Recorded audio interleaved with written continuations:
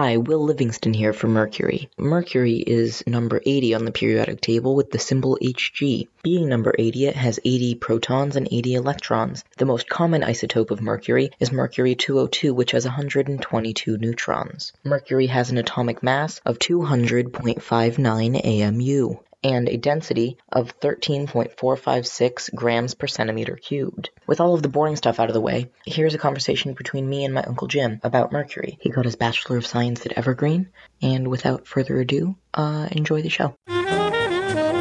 Mercury is the only natural, at room temperature, liquid metal. It is a transition metal, which, what did you say that was about? Higher orbitals are being filled with electrons before the lower orbitals. The Bohr model of the atom does not take that into account with its KLMNOPQR system of mapping the orbitals. The modern method of energy levels, determining the energy levels, was mathematically determined. We've never actually seen the things. We can mathematically describe what they must look like, the shapes of them. But in each orbital, there are a number of different quantum states. Mm-hmm. And so in the lowest energy orbital is the s orbital. It only has 2 electrons. Mm-hmm. And so there are only 2 possible quantum states. Mercury is one of the oldest known elements. No one knows how long ago it was discovered, but it was used by the ancient Egyptians and Chinese at least 5,000 years ago. The name Mercury comes from the Roman god Mercury. The god Mercury was very fast on his feet. Liquid mercury runs very quickly. Mm-hmm. The name also comes from, how do you pronounce that? Hydrargos? Hydroargyrum.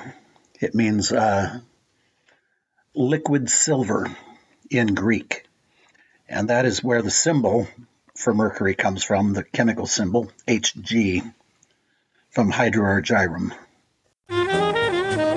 Cinnabar, which is mercuric chloride. They would just mix it with charcoal and burn it. And the charcoal would make carbon monoxide, and the carbon monoxide would reduce the cinnabar ore to liquid mercury and hydrochloric acid. So the mercury would just flow to the bottom of the pot or container that they were burning it in. And of course, some of that mercury would go off as a gas, and it was a dangerous thing to do. Mercury vapor can be absorbed through the lungs and can be quite poisonous. Liquid mercury is not absorbed by our system. Can it be absorbed through the skin? It's not absorbed through our skin to any extent. I have a mouth full of mercury fillings. They're made of mercury and silver and copper, mostly. The liquid mercury wets the finely divided particles of silver and copper, and it doesn't dissolve them. It wets them, and it's like glue, sticks them together, creates an amalgam. An amalgam is a mixture of mercury and some other metal. Miners use mercury. They will to collect gold. Gold sticks to the mercury, and then when they have a large amount of gold in the mercury, they distill off the mercury, recover the mercury, and use it again. And then what they're left with is gold dust. There's a great many uses for mercury. They use it to make mirrors. They use it in silent switches, thermostats. Mercury is used in thermometers. It's used in fluorescent light bulbs. Every fluorescent light bulb has mercury in it. Some skin creams. Not much anymore, but yes, they did use mercury in cosmetics. They used it as a pigment, such as vermilion. They used it in paint. Light poisoning. Mercury-containing substance that was once widely used as a germ killer and preservative in many different products, including vaccines. When we were kids, we got a cut, and Mom she'd make smiley faces with methylate, which is a mercury compound. I remember. Wow. I remember. It was it killed germs. And it's what they used to preserve some vaccines. And people are screaming about mercury in vaccines. Well, it's a really, really tiny amount. But there's a generic name for methylate. Thimerosal? Thimerosal, that's it. Thimerosal. Yeah, we got it smeared on us when we got cuts and scrapes. Everybody's medicine cabinet had it. Mm-hmm. It was one of the best things for killing germs. Yeah, there's 7 stable isotopes. How many are unstable? No naturally occurring unstable isotopes. You have to create them, right? Yeah. Well, I guess they wouldn't exist very. Yeah, they for very long. last such a short time that there are none for practical purposes. But yes, unstable isotopes of mercury are created in like nuclear reactors, nuclear explosions. So the biggest bomb ever set off was by the Russians. I think it was 62 megaton, 62 million tons. And it was just short of lifting a chunk of our atmosphere out into space and getting rid of it. So at about somewhere around 70, 80 megaton, you will lift a chunk of atmosphere and just send it out into space. Mercury 197 is not stable. Does it have half-lives there? Yes. 194 is 444 years. The half-life of Mercury 195 is 9.9 hours. The half-life of Mercury 197 is 64.14 hours. And the half-life of Mercury 203 is 46.612 days. So those are all such short half-lives that for all practical purposes, there's no naturally occurring unstable isotopes. Under fun and interesting facts, I have a lot of people dying, actually. I have the thing in Japan with the fish. Japan, that was in the late 1950s, and a company was, I forget what they were manufacturing, but just as a byproduct of the chemical reactions that were going on, they created a compound called methyl mercury. And methyl mercury is one of the most toxic mercury compounds there is. It is readily absorbed through the skin. The people at Minamata Bay ingested it by eating fish that were taken from the bay, and it resulted in many, many children being born with horrible birth defects. There's Qinshi Huangdi, who, the story goes, he wanted to become immortal, and he thought that eating mercury pills would make him immortal. Of course, he was ingesting metal. I think people are theorizing that's how he died, based on the stories. And he's buried in basically a mountain that no one is allowed to go into. It's a very pretty mountain. The legend goes that in his tomb are flowing rivers of mercury, with, like, ships and stuff on them.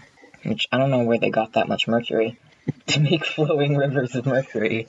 That would be a lot of mercury. Mercury was mined in Washington State. In the past, there's no current mercury mining. There's the town of Cinnabar down past Chehalis, and Cinnabar was named after the mercury ore that they found there.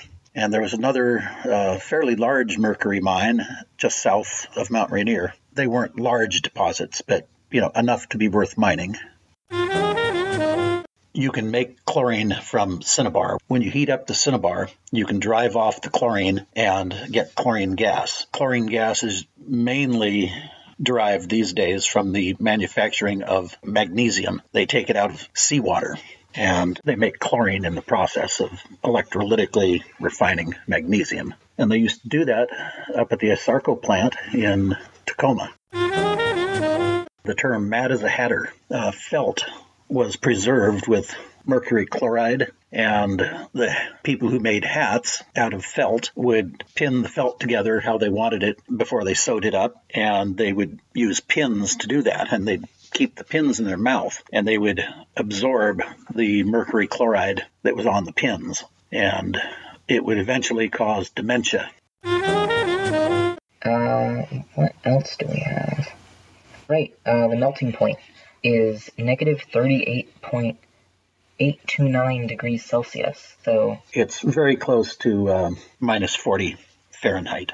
And then it will start to boil at 356.73 degrees Celsius. That's a very low boiling point.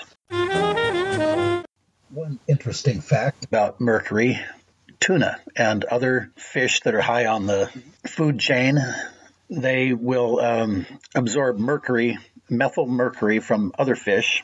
Well, the methyl mercury is naturally occurring. It is created by bacteria in the ocean mud. You have to have the mercury there, of course, but mercury naturally washes off the continents into the ocean. And so the bacteria turn it into methyl mercury, and other creatures eat the bacteria, and finally it concentrates in fish like tuna.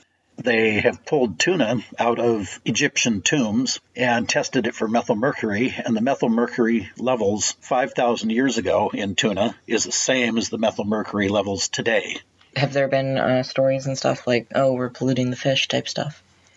A lot of people think so, but because they have 5,000-year-old samples of tuna from Egyptian tombs, we can say that the amount that humans are adding to the environment is not much compared to the naturally occurring. My cost thing says $48 for 100 grams. I don't know, that doesn't seem too outrageous. That might be a reasonable figure. I've never bought any, but I frequently come by it as an electrician because you pull out old switches, and I keep the mercury that I pull out of those switches. Mm-hmm. So I have quite a bit. I have at least a kilo of mercury. So according to your figures here, that's worth $480. $480. Wow. Of switch mercury. And could you explain how those switches work? There are two metal contacts inside the switch.